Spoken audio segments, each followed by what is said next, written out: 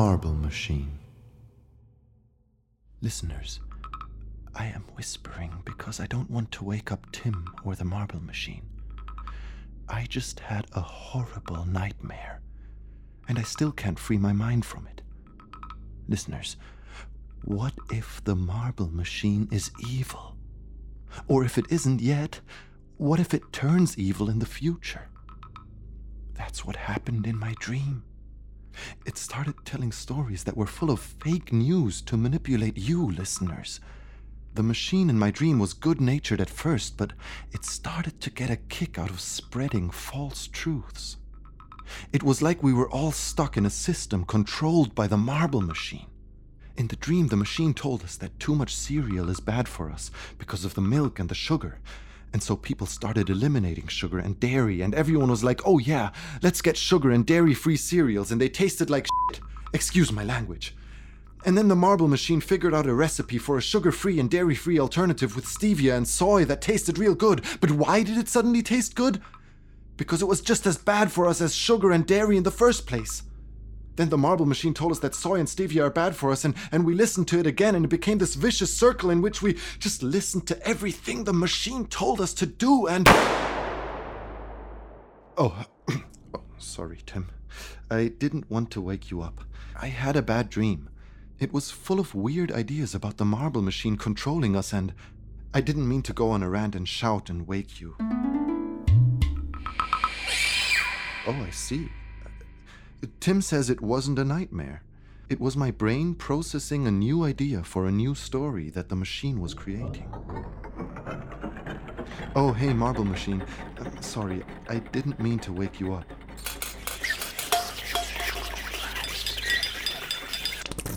Tim says the machine thinks I talk too much, and if I have to keep talking, I might as well tell the next story before I give away too much with my blabbering.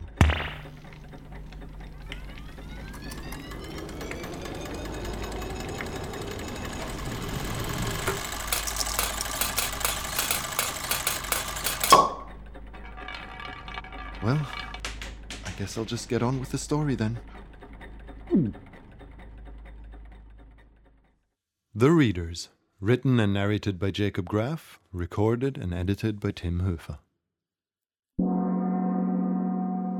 It was just lying on the sidewalk, as if someone had dropped it there. Frankie's body was shivering. How likely was it that something from the time before the Great Civil War would be left on the street for her to find? Olaf had to see this, Frankie thought. But she couldn't just pick it up, could she? The temptation was far too great to resist. She switched off her X30, then she picked up the book and hid it in her coat pocket. The Global People's Organization, GPO, or the System as the public called it, had banned books more than 20 years ago. They were considered a threat to society, as was all other printed media. Conservative relics of a past that distributed outdated views of the world. Books couldn't be judged online and therefore contained ideas that the system did not have direct and immediate access to. Frankie had been fascinated by the banning of the books ever since she first learned about it in school. But far more interesting than what was taught to her by her teachers were the conspiracy theories about a group of revolutionaries that called themselves the Readers. Their existence had been confirmed by the system, but no one spoke about them publicly. It wasn't illegal, but it wasn't considered a sensible subject either, and could potentially damage one's public reputation or result in individual sanctions and penalties. That was how the system operated. Everyone was free to talk about whatever they wanted, but since everyone was always online and connected, you could be judged for everything you said and did immediately. If you talked about something potentially inappropriate, the system would call for a quick vote, and if too many voted against you, your social standing could get downgraded. "What's wrong, Frankie?" She heard her mother's voice message on her X30 as she activated it again. "Nothing. Just switched off the live chat by mistake. I'm sorry." "Frankie, that's the third time in 2 weeks. I can't risk another pay cut just because my 13-year-old daughter can't follow the simplest rules." "Yes, Mom." The system controlled the live chats, and anyone who left their home had to be constantly connected to at least one of the major chat hosts. But Frankie knew that they wouldn't bother her mother for such a short interruption. Now she just had to smuggle the book over to Olaf's place without being too suspicious about it. On her way home, she had an idea. The door sometimes had problems, and her mom had wanted to buy a lock months ago, but the family budget didn't allow it. Frankie pretended that there was something wrong with the number code. I can't get in, Mom. Sorry, honey, her mother's voice said from the open chat window. I don't know why that always happens. I'll request a new number code and send it to you in a minute. It's okay. I'll just go over to Olaf's. Frankie, you know that I don't want you to. Frankie put the chat on mute. Even though Olaf was Frankie's older cousin, her mother didn't want her to visit him because he was a Class 5 subject, a socially doubt-worthy individual that had accumulated too many bad votes and therefore been downgraded a number of times. Olaf knew more about the readers than anyone else. He also tried to avoid as many of the new social media laws as he could. Outside of his house, he had to activate his live chats just like everybody else. But compared to the ordinary, well-behaved and law-abiding citizens, Olaf always stayed offline when he was at home. Oh, Olaf said as Frankie stood in front of his door. Frankie hadn't visited him since his last downgrade. Come in, he said and took her X30. Then he sent a video message to the system host that his little cousin was over to visit. And because it was his house and his rules, he would shut off her X30 for the time she visited. Like this, Olaf officially took full responsibility. The system host would in turn forward the information straight to Frankie's mother and remind her that her daughter was spending time with a Class 5. Olaf's living room was full of old PCs and storage devices. He even owned an old smartphone from the time of the war, and was the only person Frankie knew who still used a 2-year-old X18. Make yourself at home. Thanks. It's been a while. You know, Mom, she really doesn't like... Yeah, I know. All good. What have you been up to? Why did you come? Olaf went to get a can of peanuts from the kitchen, and when he came back, he saw what Frankie had put on the living room table. Holy... Where the devil did you get that? He said and dropped the can of nuts. I found it on the street. Where? On my way home from school. Where exactly? Right after the pedestrian subway. Why? This is how the readers make contact. It means that it was addressed to you personally. They wanted you to find it. You know that I could go to jail for this. I'm sorry. Don't be. I'm glad you came to me. Have you looked at it? Read it? No, of course not. Olaf wiped the sweat off his hands and opened the book. He took a lighter, lit a candle, and held the flame to the pages, one by one. What are you doing? I'm looking for a message. Frankie watched closely as Olaf revealed hidden letters with the candlelight and wrote them down in his notebook. Hello, Frankie. Leave your phone at home if you want to find us. They know my name? Olaf nodded. How did you figure out the message? I heard the readers use lemon juice to write secret messages. You can make them visible by heating the paper with fire. I didn't really believe they would be that old-fashioned, but I thought it was worth a try. I guess now we know it's true. Why would they want to see me? I have no idea. You have to come with me to meet them. Olaf hesitated. They could be dangerous. Maybe we should inform the system. What? Frankie asked. Her head sunk to her chest in disappointment. Listen, Frankie. Reporting this could immediately make me a Class 3, maybe even a Class 2. I thought you didn't care about what the system wants. I wish I didn't. But it's hard, Frankie. To be alone. Friends stop contacting you. People avoid you in public. They know how to push people's buttons, you know. Everybody needs friends. Or at least somebody. I am your friend. I know. And even you don't come as often as you used to. That hurts. The last downgrade was tough. Maybe too tough. I don't know. I don't want to live like this anymore. You said we have to get rid of the classes. And I still believe that. Then why not join the readers? You're a minor. The system won't punish you for taking the book. But they will reward me for reporting rebellious activity. We could see each other as often as you like. Frankie considered this. But what if the readers are right? About what? Well, everything, like you always said. What if they're free? Nobody will ever be free. How can you say that? Maybe I've changed, Frankie. Maybe they got me, after all. But maybe this is your chance to change everything. You always told me that books were something magical and that the readers might be the last real people. The last pirates of the free world. I did say that. Yes, we can't just report them. Please. She took the book and weighed it in her hands. They're real, and they want to meet me. That's the other thing. They want to meet you, not me. Maybe they won't be so nice to us if you just brought me along. We don't know these people. They could be anything from terrorists to saints. What if they're just a bunch of old grandpas and grandmas who read stories in front of a fireplace? You're right, we can't know. That's why we must find out.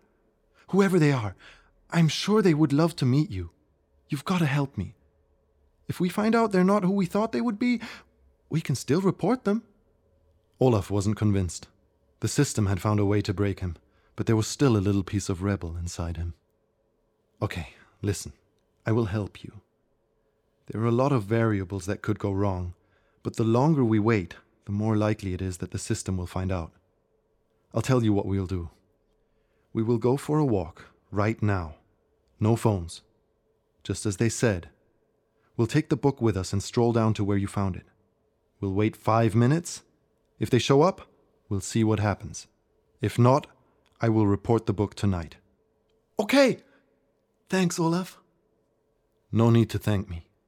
If they are who we think they are, then I will be the last not to join them, he said and smiled at her. Then we will be pirates. We will be revolutionaries. We can't stay offline for too long. It's not far. The subway crossing is just a few blocks down the... Something big smashed against the door and the wood cracked under the impact. What the hell was that? Olaf shouted and went to the window. We know you're in there! A voice shouted from outside on the street, and others followed. Free Frankie! Stop brainwashing innocent children!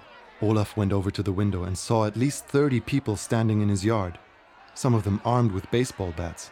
One of the protesters saw his face at the window and picked up a stone and threw it at him, but missed. Olaf let the blinds down. He's keeping her hostage! Frankie switched on her X30 and opened her live chats. It was all over the local news. Class 5 citizen Olaf Resnick willing to sell out child to terrorist group. She switched to her best friend's private chat window. There you are. What's going on? I'm at Olaf's place. I was going to ask you the same thing. Well, they say Olaf was trying to get you to join the readers. They just did a quick vote. Your mother was in an interview. My mother? Yeah, hold on. I'll send you the clip. They just streamed this on local news. Frankie and Olaf couldn't believe what they were seeing. The video showed the local news live chat interviewing Frankie's mother. General People's News here with a local news report concerning Class 5 citizen Olaf Resnick. This is Gerald Whitehammer interviewing the mother of a potential victim. I thought it was over after they had downgraded Olaf Resnick a few months ago, but Frankie just kept visiting him.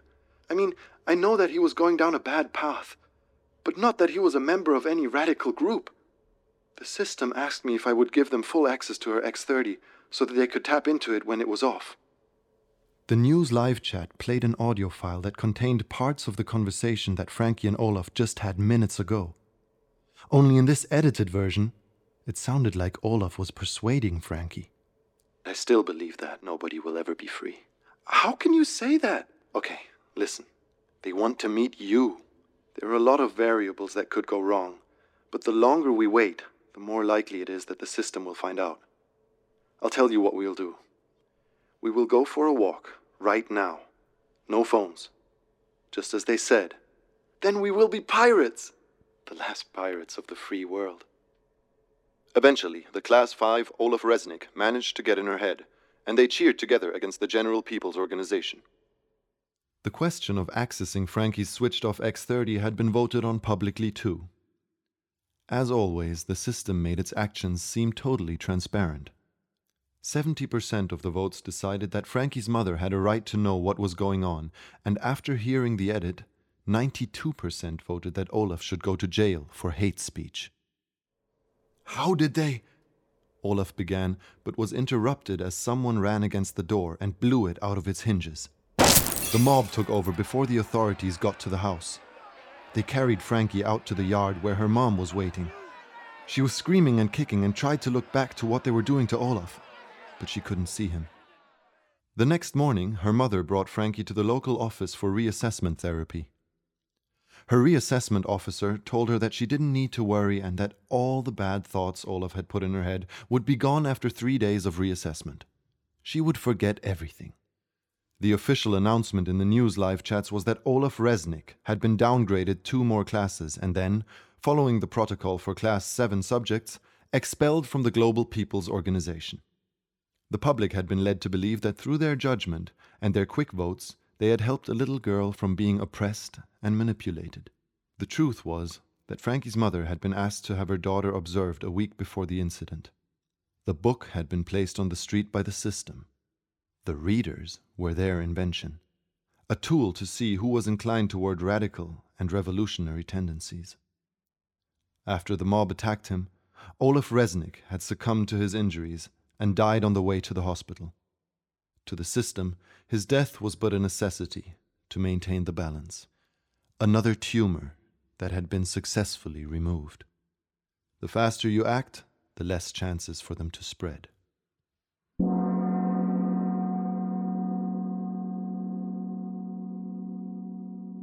Welcome back, listeners. I guess now I know why I was so worried about an all-controlling marble machine. It did kind of fit the story, didn't it? Sorry about that. Next time I'll just keep my bad dreams to myself. Well, it's morning now, and Tim is just downstairs making coffee. Thank you very much, Tim. A good morning coffee. And a good morning to you, listeners, and I hope your cup of coffee tastes just as good as the one Tim just brought for me. If you don't know what to do with your day, why don't you spend a few minutes checking out our website or our Patreon page and become a patron on patreon.com/themarblemachine. Every little contribution helps the Marble Machine create more stories. So hear us soon, and be on the lookout for the next marble we'll drop.